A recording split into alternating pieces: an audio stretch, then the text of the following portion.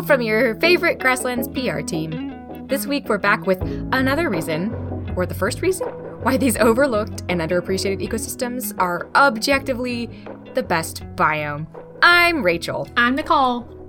And because this is the first episode of the best biome, we're going to jump right into Nicole's thesis because I hear that you have something really interesting and very predictable to share with us. Wow. Honestly, I'm kind of offended. But yes, I do have something very predictable, if you know anything about me. Predictable I'm for you. not sorry. Yeah. Yes. I'm not sorry. I'll never be sorry. We're talking about prairie dogs. I'm so excited about this. What a great way to kick off a podcast about why grasslands are literally the best. To talk about prairie dogs. Yes. Which are, yes, at least I've heard you argue that they are objectively the best. It's true. Yeah, objectively, like you said, they are the best. And, without prairie dogs, we would have no prairie. Sure, they're only found in prairies. They're only found in North America. But they are a keystone species in that prairie. They're very, very important. Without them, the whole ecosystem would collapse and everything would be ruined. Gosh. Okay, and just to clarify, when you say they are keystone for the prairie, is there a specific prairie region they're critical to? Or is it all of them? Or critical to every single kind that they are native to and that they belong to, which historically was most of North America, but currently has shrunk as the prairies have. And we will be talking about mostly black-tailed prairie dogs just because there are actually 5 different species of prairie dogs. So the black-tailed prairie dog lives primarily just in the Midwest, so Kansas, Nebraska, a little bit into Oklahoma, and even into Colorado. But they used to extend way up into Canada and even down into Mexico, but not anymore. Oh, wow, that species? Yes. Just that species. Oh, that's really sad. Yeah, they might only cover about 2% of their historic ranges. Yeah. So, like I said, without prairie dogs, we would have no prairie. I'm here to just convince you of that. If you need convincing, I don't know why you would, but if you need convincing, that is my job today. I have an objection. And like I said, there are... An objection? Yeah. Because we still have quite a few preserved prairie ecosystems in those regions and beyond those regions that don't have prairie dogs. So couldn't you say then that prairies can exist without prairie dogs? No. Oh. Thanks for asking. Oh, okay. Well, go on. I'm intrigued. Thanks. Thank you. Like I said, I just want to talk just some fun prairie dog facts that I found. Okay. Feel free to edit them in somewhere else if you would like. But no, we're just going to start the episode with just everything that's great about prairie dogs. Let's go. Okay, let's do it. So, there are 5 species of prairie dogs. There's the black-tailed prairie dog, which we'll be talking about today, the white-tailed, Gunnison's, Utah, and Mexican prairie dog. The white-tailed prairie dogs live a little bit more west than the black-tailed. Gunnison's live in the Four Corners area, and mostly in Colorado. Utah prairie dogs live in Utah. Mexican prairie dogs live in Mexico. Okay. Pretty self-explanatory. It's really considered of them to stick to the political boundaries that their name describes. I know, right? How amazing. Hey, earlier you made a comment about prairie dogs being critical to the regions that they're native to, which made me, in my brain, wonder... Are there invasive prairie dogs? Is that an issue, or you just mean historically because they're so reduced now? I meant more in a historical perspective, especially since, there's so few prairie dogs now. I highly doubt that they're really invasive to anywhere. At least I've never heard of them as really being invasive to an ecosystem. Yeah, I feel like we would have heard about that. Surely. Do farmers not like them? Yes. But that doesn't mean that they are invasive. Oh, yeah, right. So, okay. Cool. And of these 5 species of prairie dogs that we just talked about, the black-tailed prairie dog and Mexican prairie dogs are by far considered the most social of the prairie dog species, and are actually the only species to show mutual grooming. They're also the weirdos that do the little jump yip noise, which is super cute. And I will talk a little bit more later about some more fun noises that they make. We will get there, don't you worry. Oh, boy. But I found this really, really weird thing that black-tailed prairie dogs do. And I just really wanted to make sure that it made it into the podcast because it's just weird. It's not anything that I've ever heard of them doing before, despite my extensive prairie dog research in the past. So, black-tailed prairie dogs... Go ahead. Is this from your book by Khan Slobodchikov? Yes. So Okay. Khan Slobodchikov is, like, at least as far as I know, the king of prairie dogs, and has done a ton of research with these guys, both in the field and in the lab settings. And he found that that these prairie dogs, and this is a quote from his book called Prairie Dogs. Let's see how many times we can say prairie dogs until it doesn't sound like a word anymore. But in his book, he says that prairie dogs will do, quote, a greet kiss, where two prairie dogs will come toward one another, open their mouths, and press their tongues together. How mad would you be if I said that I knew that? Wow, why have you never told me that prairie dogs French kiss? Because I don't know, but I definitely told a room full of community members sometime about that. But... Amazing. Oh my god, though, that's such a cool thing. Casual, platonic Frenching in the prairie dog community. Yeah. I love it. It's kind of beautiful, honestly. Yeah. Apparently, after doing this, the two prairie dogs go back to whatever they were doing previously, and just, if they're of the same social group, if, however, they do not belong to the same group, then one prairie dog would chase the other one out of its territory after the greet kiss. So they'll still greet each other with the kiss, yes, even if they're strangers, like sworn enemies? Wow. Yeah, two stranger prairie dogs will still French kiss. Don't you worry. Like, yeah, it's still gonna happen.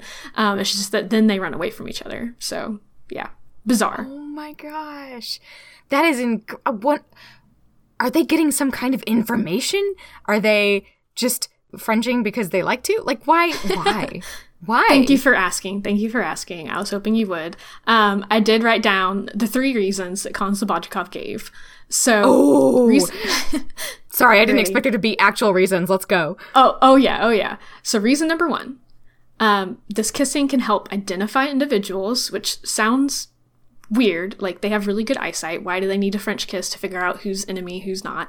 But they spend a lot of their time underground. So if you can't see, then I guess the next best thing you can do is just French kiss. So, why not? Yeah, well, I'm going to hold back until you go through the other 2 reasons. Okay.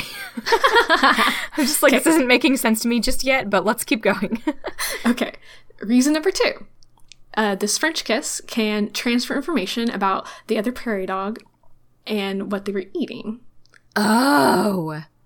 So, no. I don't know if there's I don't want to think about it too much. Never mind. I changed my mind. But it can transfer information about what the other prairie dog has been eating. We'll just leave it there. Number 3. Okay. It is possibly a way of maintaining dominance within the group. So prairie dog colonies absolutely have dominance hierarchies.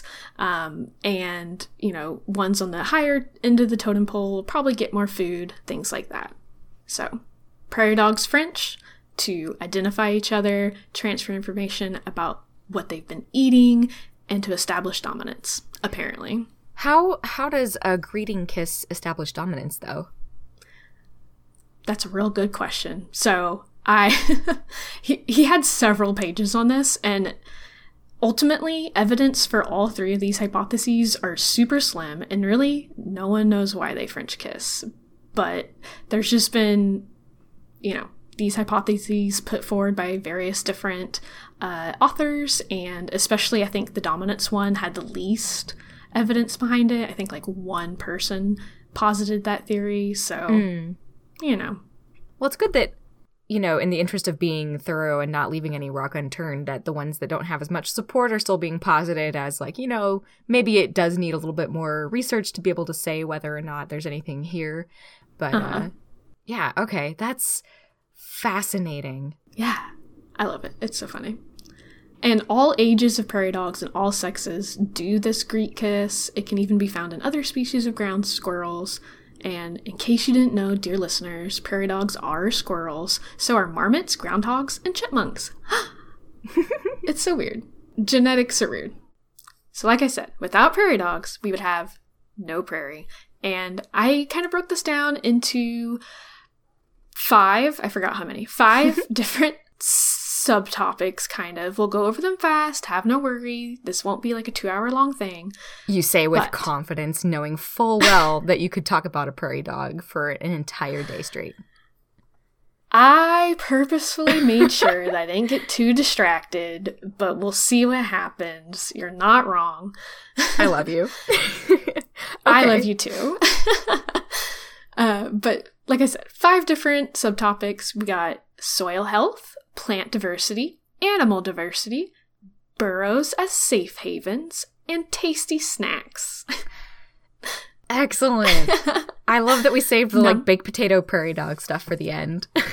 Yes. So, number 1, soil health. We'll try to make soil exciting, I promise. So, a prairie dog moves a lot of soil. They have these huge burrows underground that on average are maybe only 5 to 10 meters long, but can be up to about 30 meters long, which is just insane. Yeah. So big. And a town of prairie dogs move literally tons of soil each year. Each burrow is a movement of about 500 pounds of soil or 225 kilograms, and each hectare can have 20 to 40 burrows in it. So I don't know what the math is there, but that's a lot of soil being turned over. Wait, no, we need more math. I want to know exactly how many elephants that is. Please. Well, 225 kilograms times 40. Go. 9,000 kilograms.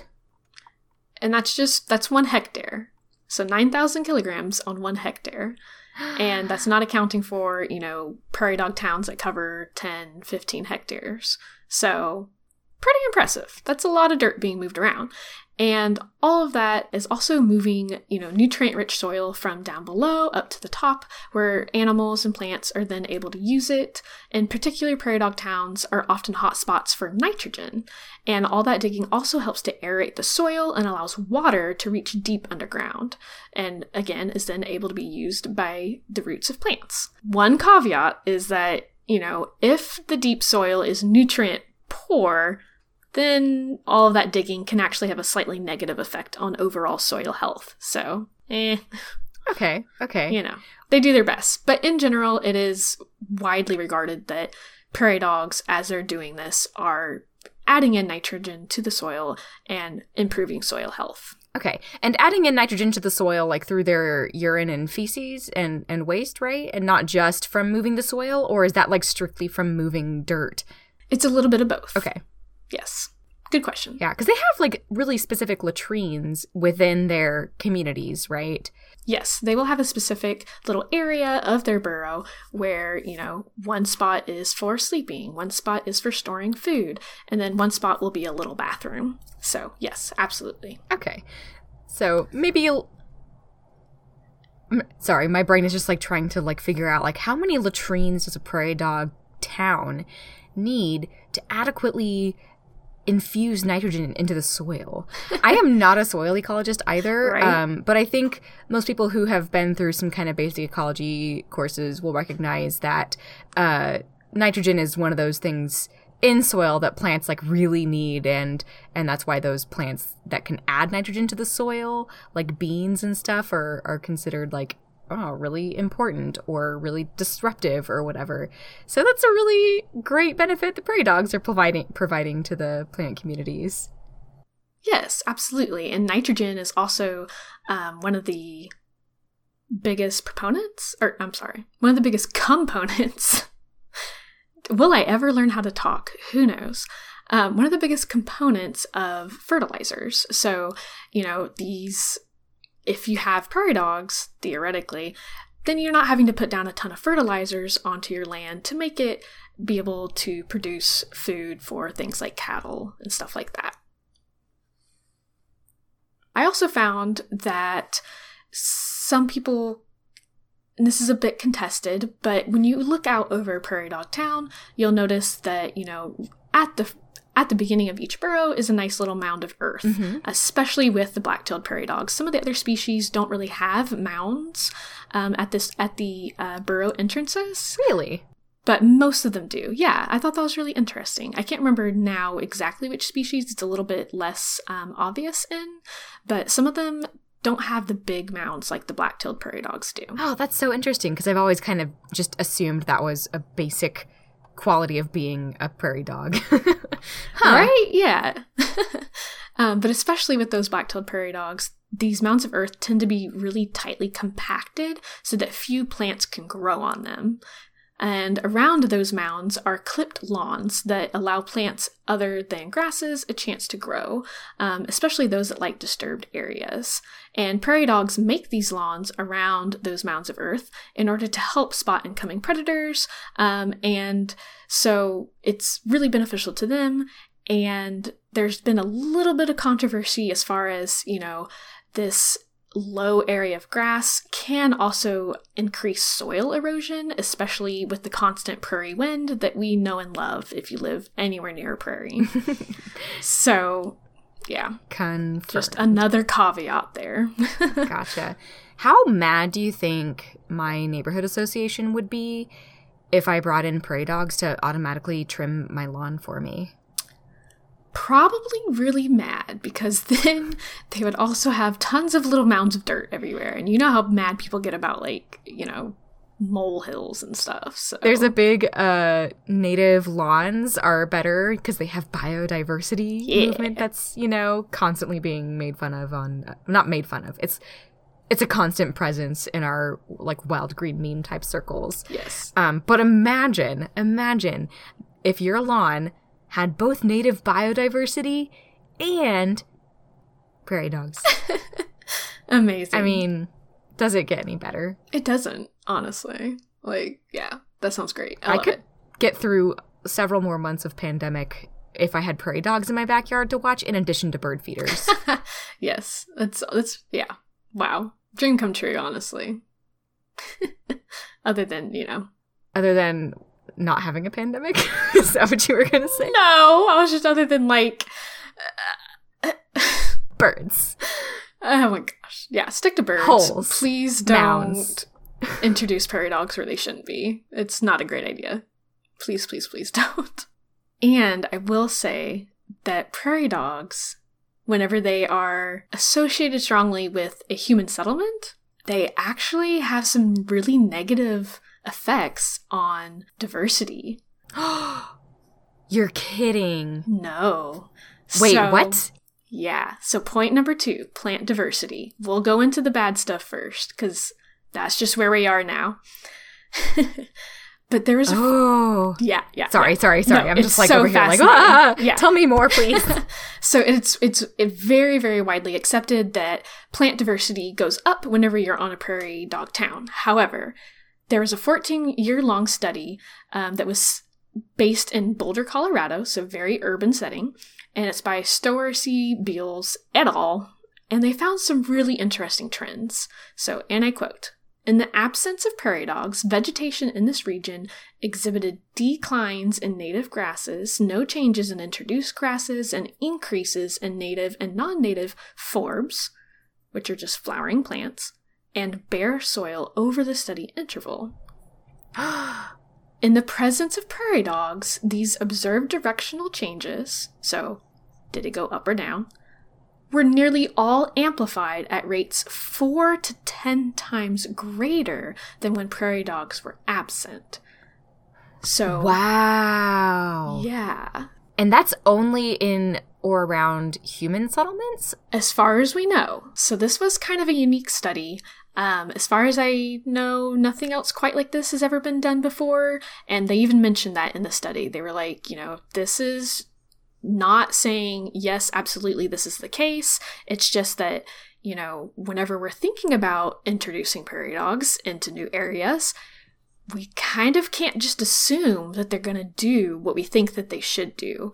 Normally, prairie dogs increase plant diversity, they decrease non-native plant life, they do all of this stuff, but that's not the case whenever they also have to compete with human factors in an urban setting.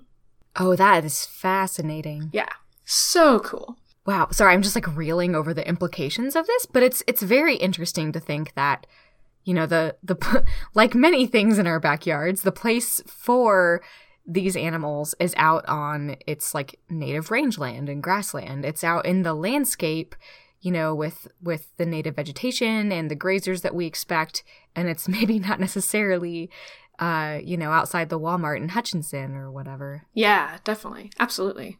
Like I said, in general, native plant diversity really goes up. Plants love being in prairie dog towns. All of that digging, all of the grazing, they love it. Plants naturally, especially on a prairie, are used to high disturbances, such as grazing, such as fire. And so all of these beautiful mowed lawns just makes the prairie plants just go crazy. Yeah, because that's really what they thrive for, and it's a really intensive form of grazing because these animals are clipping it down so far.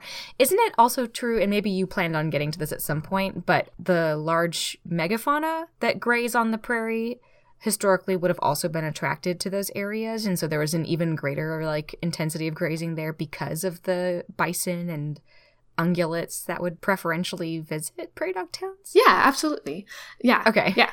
And what's actually kind of interesting is, you know, the frequent grazing of the plants on these prairie dog towns, both by prairie dogs and other large herbivores, actually leads to graze-resistant strains of plants, which is super cool. Wait, what do you mean graze-resistant strains of plants? So the plants on a prairie dog town are even better at resisting grazing and bouncing back from grazing than the plants, like, you know, 100 feet off the prairie dog town. Okay, so even if it's the same species, wow. Yeah, there's so much grazing pressure that, you know, the little blue stem here can bounce back and grow super fast after a grazing event compared to the little blue stem 100 feet away. Okay, so you're talking specifically about like their recovery from grazing and their growth after grazing? Yes. When you say resistance to it. Okay, cool. Because I was like, there's other plants that resist grazing by like adding spiky silica to their cells and making themselves unpalatable or like having noxious chemicals and stuff. So nothing that exciting, no. But no, this is exciting though, because if they're better at sprouting back after grazing, then like you're kind of cultivating a plant that's going to continuously produce fresh green growth for those grazers. Yes. Which I'm instantly obviously thinking about the ag implications of that, because primarily the grazers on our grasslands or our prairies where those guys are is like cattle. Yep. And people are so concerned about, you know, being able to provide nutritious growth for them. And that's really interesting to think about. Mm-hmm. No, yeah, absolutely. And that's actually kind of leads us into the animal diversity found at prairie dog towns. So, you know, those grazers, like domestic cattle, like pronghorn, like bison, love prairie dogs, and that constant clipping encourages, like we said, new tasty growth, and it is high in nitrogen, which is something that is really, really helpful for grazers because it actually helps with digestion. So the soil is nitrogen rich, the plants are nitrogen rich. There's just so much nitrogen on a prairie dog town. Nitrogen is better for digestion? Yeah, apparently. I learned that too while doing this. Ooh, I wonder if that's just for ruminants. Well, I guess we wouldn't be out there eating these guys. But that's so cool. Yeah. And there's a ton of other animals that have been really closely linked to prairie dog towns. I've seen various statistics, either 150 species. I've also seen like 200 or 250 species of animals alone have been very closely linked to prairie dogs and their towns. Wow. Yeah, and that's anywhere from beetles, toads, hares, lizards, to birds, and like we said, the pronghorn bison, etc., etc. And especially for birds like killdeer, mountain plovers, horned larks, those ground nesting birds that just kind of dig at the ground a little bit and then plop their eggs down. They really like prairie dogs towns. And, you know, they, again, are benefiting from that lawn of really short grass. They can see when predators are coming in. And other birds, like the burrowing owl, will use prairie dog burrows. And they will only use active prairie dog town burrows. They will not use abandoned burrows. Because a lot of times those abandoned burrows are super overgrown because you don't have the prairie dogs mowing down that lawn anymore and taking care of it. Yeah. Gosh, that just made me think about how so many artificial burrows are being installed in places where prairie dogs are now extirpated and no longer exist. Yep. And, like, how sad it is that we have animals that would provide this free resource, because that's what they're supposed to do. Yep, exactly. And we've had to pay a lot of money to, you know, figure out how to replace them in an ecosystem. And it's not even providing the other benefits, like trimming down the vegetation. And so it's not even just the structure. And that's even more interesting. I didn't realize burrowing owls preferred active ones. Yeah, I didn't either. And did you know that those man-made tunnels have been in the use since the 1970s? No, you're kidding me. Oh my God. I thought it was something that happened more recently than that. Oh no. I thought it had too, but that was part of my, part of what I researched into was those man-made tunnels. And like, I had no idea that they were used way back in the 1970s. And like you said, they're very much still in use today. They're like, people are actively putting them out to try to help these poor little burrowing owls. And I guess like, technically it's no different than, like, an eastern bluebird nesting box, but I don't know. It's extra sad. Well, sure. Yeah. Like you said, it's extra sad because like these prairie dogs are doing this for free and yeah, now we don't have them. So yeah. Oh man, that's really sad. I'm sure we'll at some point do, and by we I mean me, an episode that's probably focused on burrowing owls both in North and South America. Mm-hmm. But I know there's some really interesting, like, coevolutionary stuff with burrowing owls and the sounds that they make, in particular the males, because a lot of them mimic prairie dogs and the sounds that prairie dogs make. That's awesome. I love that. So, God, that breaks my heart. Mm-hmm. Me too. Tell me about it. I want the band to get back together, Nicole. I understand. Me too. So much. And I love that you brought up that the burrowing owls mimic the prairie dog noises, because all of the different noises the prairie dogs make is actually one of the reasons that their burrows are such a good safe haven. So prairie dogs have an amazing communication system. It's super, super complicated, and Kozdabajikov says that it is one of, if not the most complicated language that we know of in the animal world. And that's including things like apes, things like dolphins. He says that they are just as good at communicating, even though they're never given any credit for it. But whatever. That's what this podcast is for. I was going to say, we are here to change that, and we are here to create the credit that they need. Yes. Just like all the other grassland things that are so overlooked and underappreciated. This is the start of something new and better for prairie dogs and all of the others that benefit from a grassy ecosystem. Yes, yes. That started off really strong and then ended up somewhere not strong. That's fine. Okay. And if you go on YouTube and you search Prairie Dogs, America's Meerkats, you can find a whole like video series about Kozdabajkov's work and some of his, especially the language work more in detail. But essentially, they have a ton of different communication that's going on. They do tail flagging, which is basically just they wag their tail around and tell what's going on by that. We don't really know what all of that tail flagging means, but it's very obvious that it means something to the prairie dogs because they do react to it and they will tail flag back. I say we, like I've done any of this.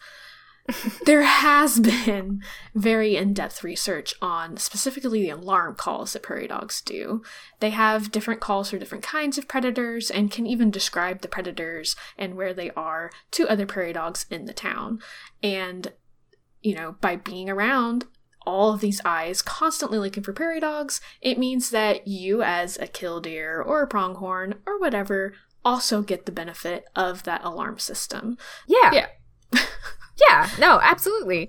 And one of the things that they're the most famous for is like their predator alarms. Yes. So there's a lot of communicating that goes on, but they do make it really clear if you ever have a chance to watch prairie dogs when they've spotted danger, because not only will they sound the alarm, but they'll kind of react to it if there's an actual threat. I don't know. Do you think, or have you seen any indication that other animals can pick up on what the prairie dogs are meaning, whether it's, you know, by the types of sounds they're making or just by their behaviors?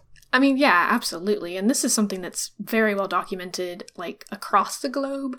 There's a lot of other animals that, you know, will be in mixed species groups. And as, you know, one animal in that group gets spooked, everybody else gets spooked too. Maybe they don't know exactly what's going on, especially with, like, the prairie dogs and how they can say, oh, it's a hawk, oh, it's a coyote, oh, it's a person being weird and staring at us with some binoculars. You know, the killdeer don't know that it's, you know, a hawk versus a coyote, but they know that something is wrong and that they should take cover. But what if they do know? I mean, maybe. Who knows?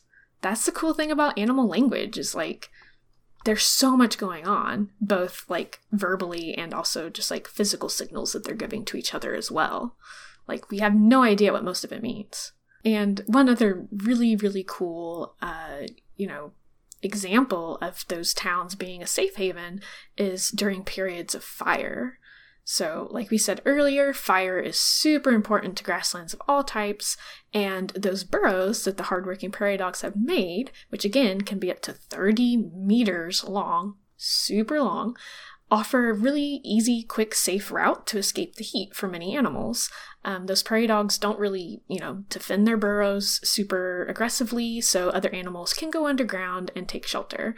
A lot of times it's just smaller things like snakes and toads and lizards, but it's not unheard of for smaller animals to kind of duck in there real quick. Wow, yeah. Not only will other animals go down inside the burrows, but the, again, beautiful clipped lawn outside of the burrows will help provide a haven for larger animals that can't fit down inside the burrows. So as fire is roaring across the prairie, the fire is either going to slow down or even stop once it hits that super, super slow grass. And there have been anecdotal stories told about how, you know, bison will naturally go to prairie dog towns and, you know, sit on top of the towns while the fire goes around them and they're perfectly safe. But things like cattle, who have no real experience and have not evolved alongside these animals, don't know to do that, and they will just perish in fires. And it's kind of sad, but it's really interesting as well. Yeah, it's cool to think that these behaviors are so innate to the native prairie animals that even something as massive as a bison knows that it can find shelter from a fire on a prairie dog refuge. Yeah. That's so cool. And it makes sense because with the lawns being trimmed so short, there's no fuel for the fire on that town, and it's likely to extinguish. Yeah, absolutely. It's the same thing, you know, if you've ever been a part of or if you've ever seen a controlled burn, there will be areas around the part of the grass that you want to burn where it's mowed or somehow is much, much shorter or even tilled to get to bare earth. And that way, once it hits that short grass, you can extinguish it really easily. You can't really stop flames that are 20 feet tall, but you can stop flames that are 2 inches tall. So It makes a huge difference. And that fire is going to slow down so much on top of those prairie dog towns. Yeah, man, that's wild. And you've actually participated in burns. Yes, so. It is so fun.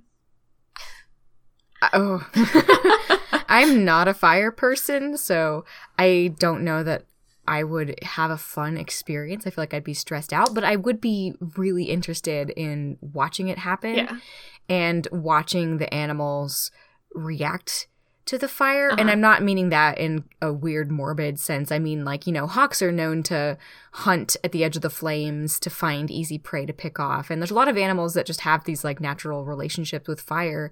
But this actually makes me wonder if the decline of prairie dogs across at least for the black-tailed prairie dogs here in the tallgrass prairie and the mixed grass prairies. Has that decline contributed to animals really struggling to survive fire events? Because I know that a lot of we haven't got to the potato part yet where prairie dogs are like just a food source, but a lot of other animals have kind of replaced that niche for them, like rabbits. So there's, food sources, but none of those animals are providing the tunnels and burrows. And I wonder if that's really impacting fire recoveries for wildlife in a way that we haven't seen before. Yeah, I have no idea. That's a really interesting thought. And I wouldn't be surprised if there is a little bit of a connection there. And that's really worrying because wildfires across our country, and especially, in Kansas, we've been going through some periods of drought. They're becoming a lot more common and widespread. And, we burn the prairie on a regular basis just for maintenance because that's what the prairie needs and is used to. But these uncontrolled wildfires that are kind of devastating right now, they're going to keep becoming more devastating. And it's probably a good conversation for ecologists to be having about whether the lack of prairie dogs in the landscape is going to contribute a lot to some wildlife losses. Well, that's sad. But here's the thing, Nicole. Yeah. Like, sometimes it's sad, but if you're able to identify more specific problems, then a really massive, almost intangible problem like the loss of wildlife diversity in an entire ecosystem becomes a lot more manageable. Hey, if we can find a way to introduce a few more prairie dogs and we know it will have these specific positive impacts on the ecosystem, even if some of the diversity factors of plants or whatever are a little unknown and confusing, or not confusing. What's the word for that? I mean, they are confusing because we don't know. Okay. Like, if we suddenly introduce prairie dogs, like, across as much of their historic range as we possibly could, like, what would that mean? What would that mean for farmers? What would that mean for, pronghorn and everyone else, all the foxes and things? Like, we don't know. We have no idea what that would do.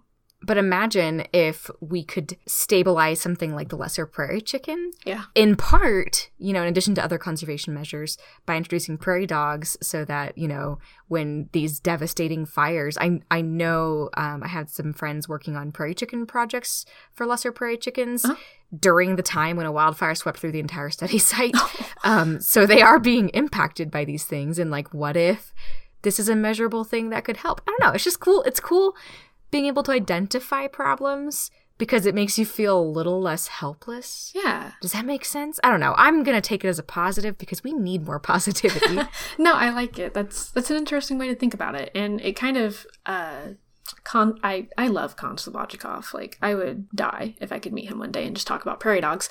But in his book, he was talking about, how unbridled pessimism, it's bad. Like, whenever you're talking about conservation, you have unbridled pessimism, then people just don't know what to do and they feel like they can't do anything and then nothing happens. But unbridled optimism can also be just as bad, if not worse, because you have to find a middle ground somewhere. You have to look at the small chunks and figure out what you can do and realize that things are bad. If you're just always optimistic and thinking that someone else will take care of it, it's not a big deal, that's not happening, then also nothing will get fixed. So, finding those little chunks that you can maybe do something about, that's a really good way to think about these kinds of issues that are, at the moment, almost too large to handle. Yeah. And I feel like that's a huge problem in conservation generally. Like, how many times have we been to conferences recently about, like, science communication where people are having to have the same conversation about how we talk to kids about conservation over and over again, because it's just like people can't handle the pessimism, but we can't just be like, everything's great when we're trying to teach people the realities of our field. And so like everything, neither of the extremes paint a full picture. Yeah, absolutely. Ooh, I love it. Me too. We haven't even got to your potato chip. I keep next. saying these things as if anybody who listens is going to know what I'm talking about with you. You know what I'm talking about. I do. But yeah. Yes. Prairie dogs are tasty, tasty snacks. We've called them potato chips, potatoes. Baked potatoes. Yeah, baked potatoes. I'm trying to think of all the different ways we've referred to them in this episode. But we're finally at that part. And Yes!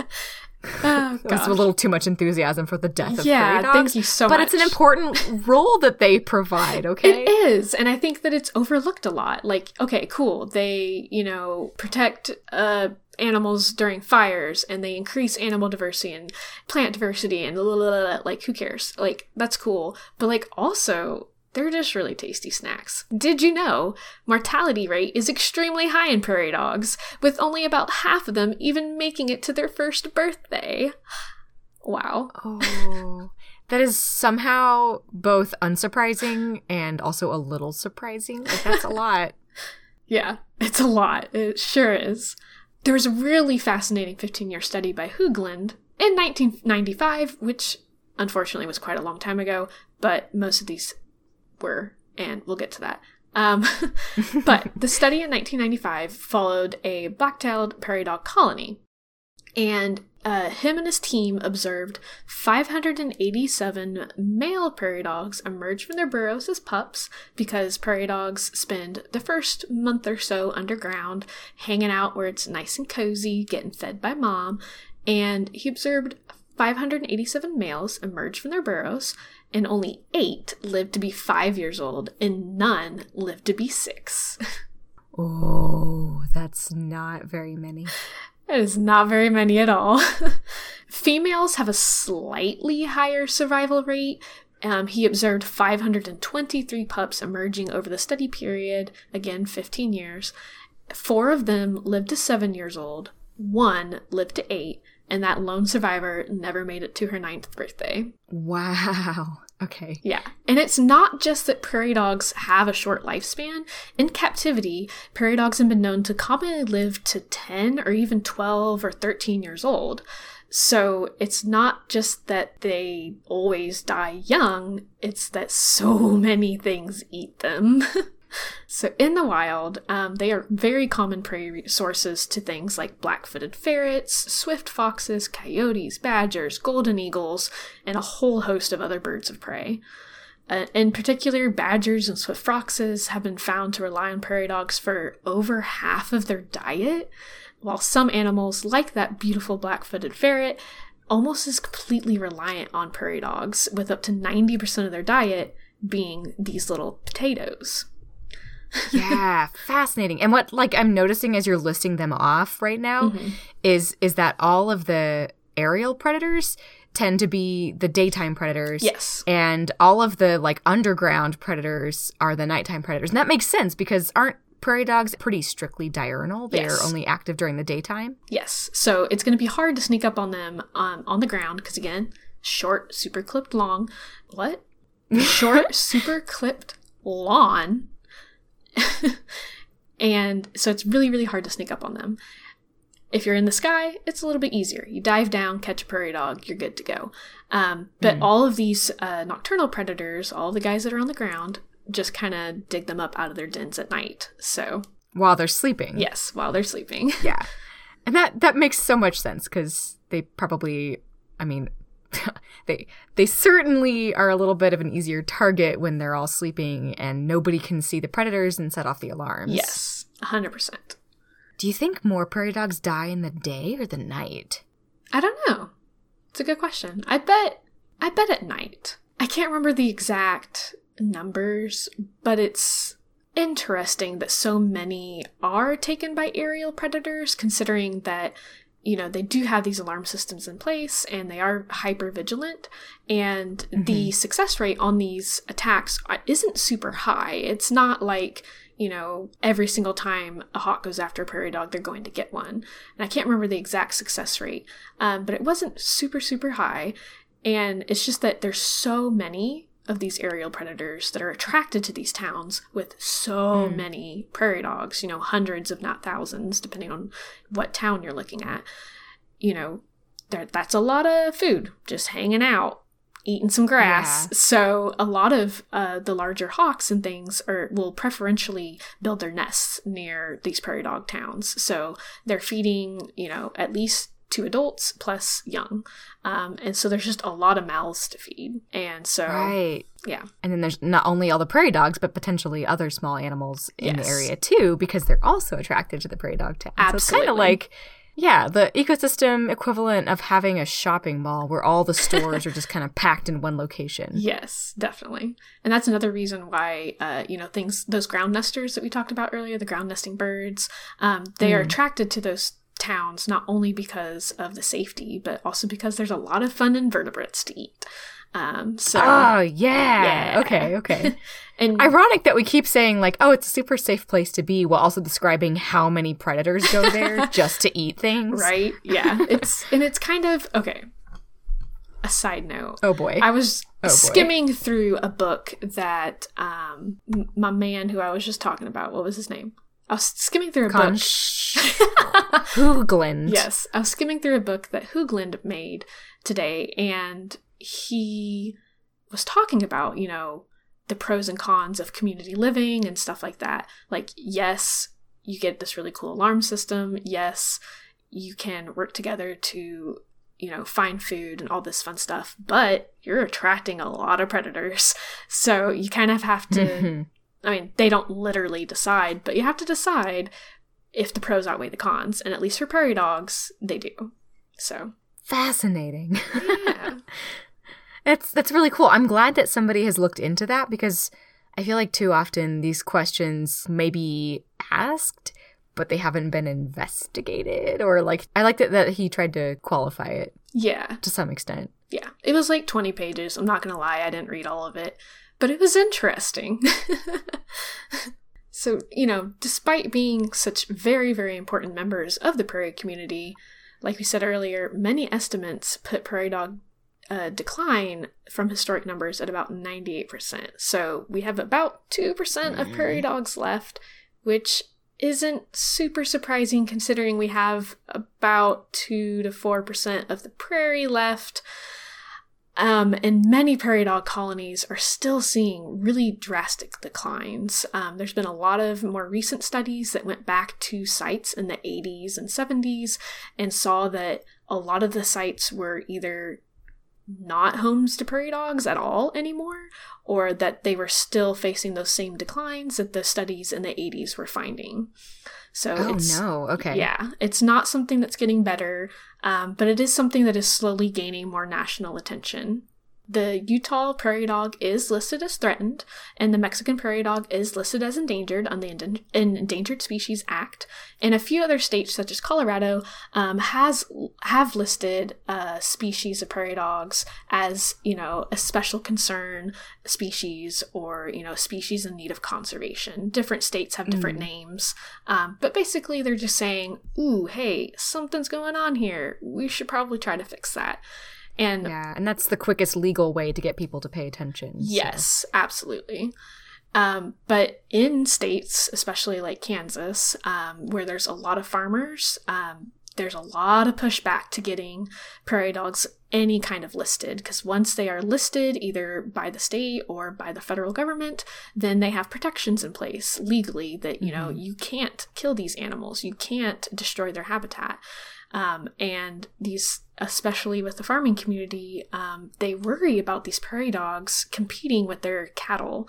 And so we should say farming and ranching, because farmers who are planting crops on their land versus ranchers who are stalking cattle and other grazers and stuff, they both have valid concerns, but they're for different things, different reasons. Yeah, you're right. I mean, there actually has been some evidence pointing towards prairie dogs, destroying crops.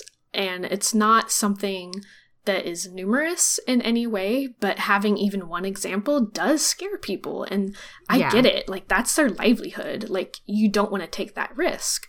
And my heart goes out to them. It really does. But especially with cattle ranching, a lot of those fears are not supported by evidence. So, Right. Historically, these prairie dogs were with pronghorn, they were with bison, and they got along just fine. And we have found that cattle and prairie dogs do like to eat some of the same grasses. But again, on a prairie dog town, as it's getting mowed down, those grasses are growing back so strong that kind of makes up for any competition that might be there. But it is really hard to define exactly how much competition, a prairie dog has with things like cattle or bison. But historically, they've gotten along with bison, so theoretically, they should get along with cattle. People also worry about cattle tripping in prairie dog holes, but there's been, again, very, very little anecdotal evidence of that. Of course, I don't know of any big studies that have looked at that, so maybe it is more of an issue than we're aware of, but as it stands right now, we don't have any strong evidence that that is an issue. Right. It's probably really hard to study these things because nobody really wants to be the guinea pig that finds out, yes, stalking prairie dogs and cattle and making your neighbors pretty upset with you in the process does in fact make your cattle lose weight. Yes. So... Yeah. I found one really cool study. I can't remember who it was by. I'm so sorry, random person. But they looked at lands that had cattle and prairie dogs, and then lands where there was just cattle, and they tried to make them, otherwise as close, as possible.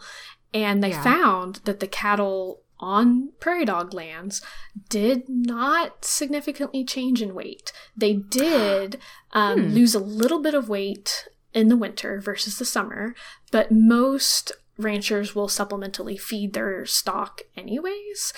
So as long as they're supplementally feeding, the evidence suggests that it should not be an issue. So, yeah. Except in the winter. That's very interesting. Yeah. Well, good. I'm glad that that's being studied, and I know that there are ranchers even here in Kansas that do stock.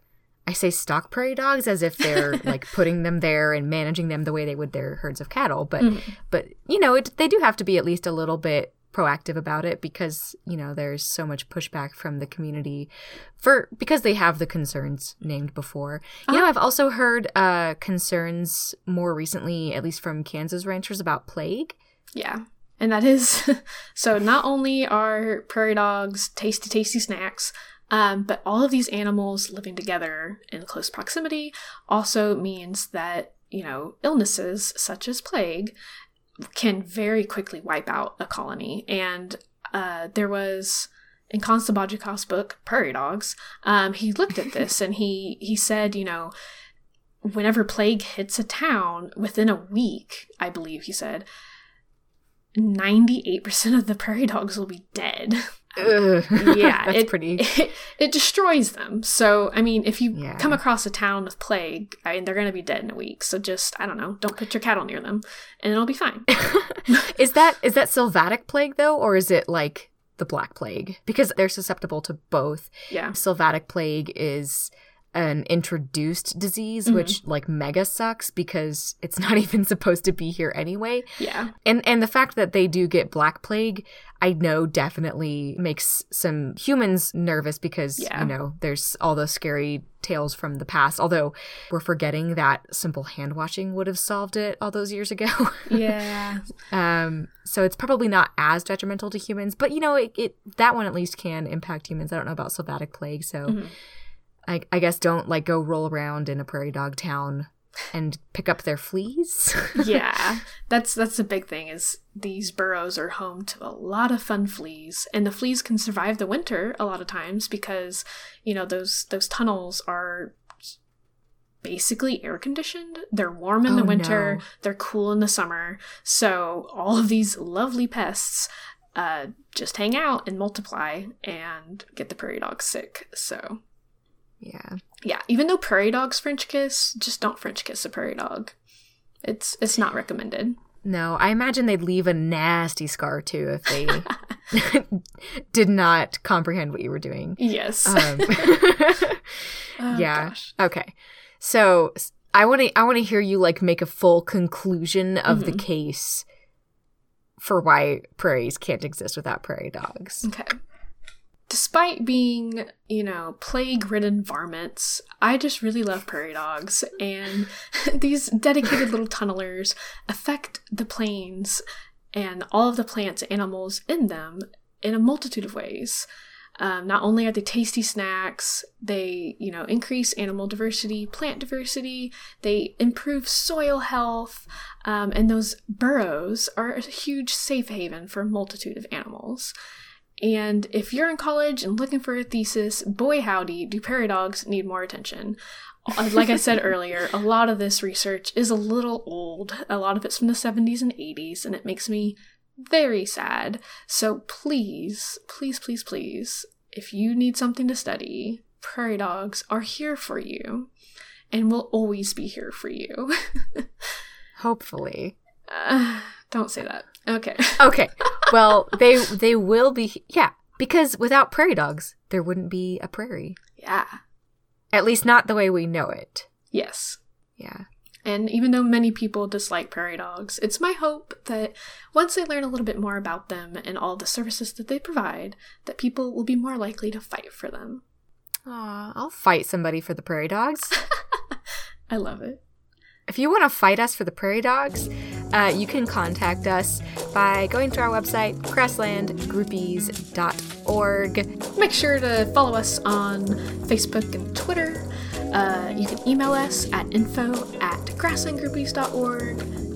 You can even give us a phone call or a text. We'd love to hear you. 316-512-8933. We'll leave all of you guys with this beautiful quote by Khan Sabachikov. He writes, "The first step in conserving anything is an awareness of the value of its existence.